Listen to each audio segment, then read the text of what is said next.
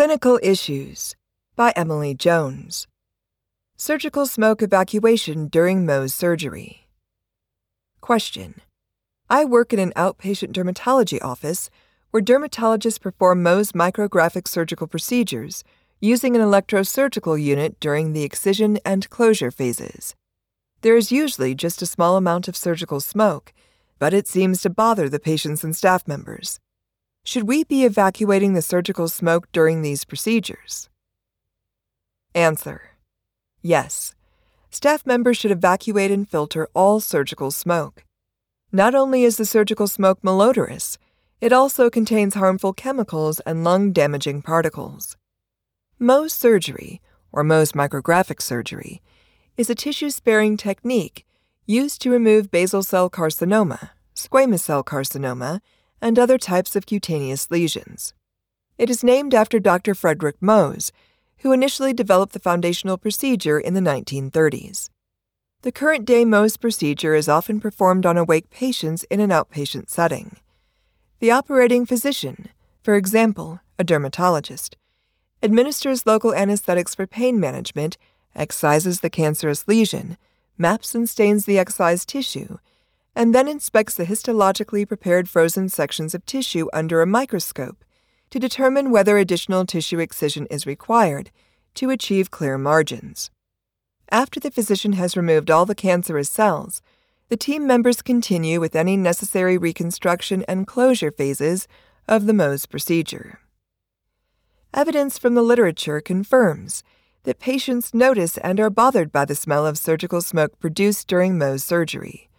In one study, researchers randomized 160 patients undergoing Mohs micrographic surgery to either the experimental group, that is, smoke evacuation used during the entire procedure, or the control group, that is, no smoke evacuation.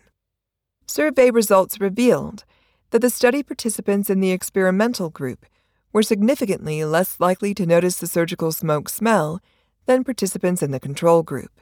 The experimental group patients also reported being less bothered by the odor than patients in the control group.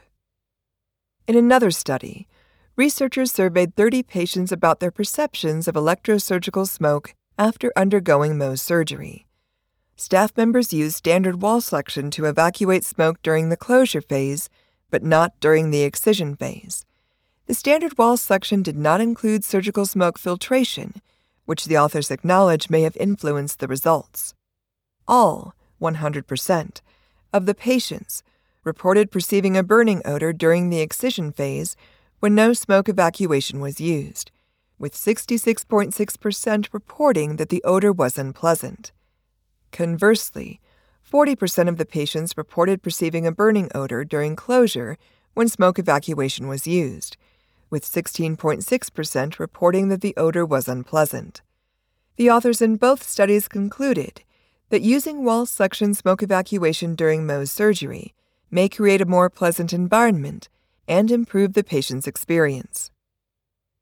The AORN, Guideline for Surgical Smoke Safety, contains a decision tool, see Figure 1, to assist team members in the planning and selection of surgical smoke evacuation and filtration equipment based on the surgical procedure and the amount of surgical smoke anticipated. When a small amount of surgical smoke is anticipated, such as with Mohs surgery, wall suction with an inline surgical smoke filter may be effective. If the team members discover the wall suction with an inline filter is not effective, they should use a surgical smoke evacuation and filtration device. The facility policy and procedure for surgical smoke safety should outline the process for managing small and large amounts of surgical smoke. An interdisciplinary team should identify the procedures for which only a small amount of surgical smoke is anticipated, for example, Mohs surgery, and what equipment perioperative teams should use, for example, suction tubing with an inline surgical smoke filter attached to wall suction.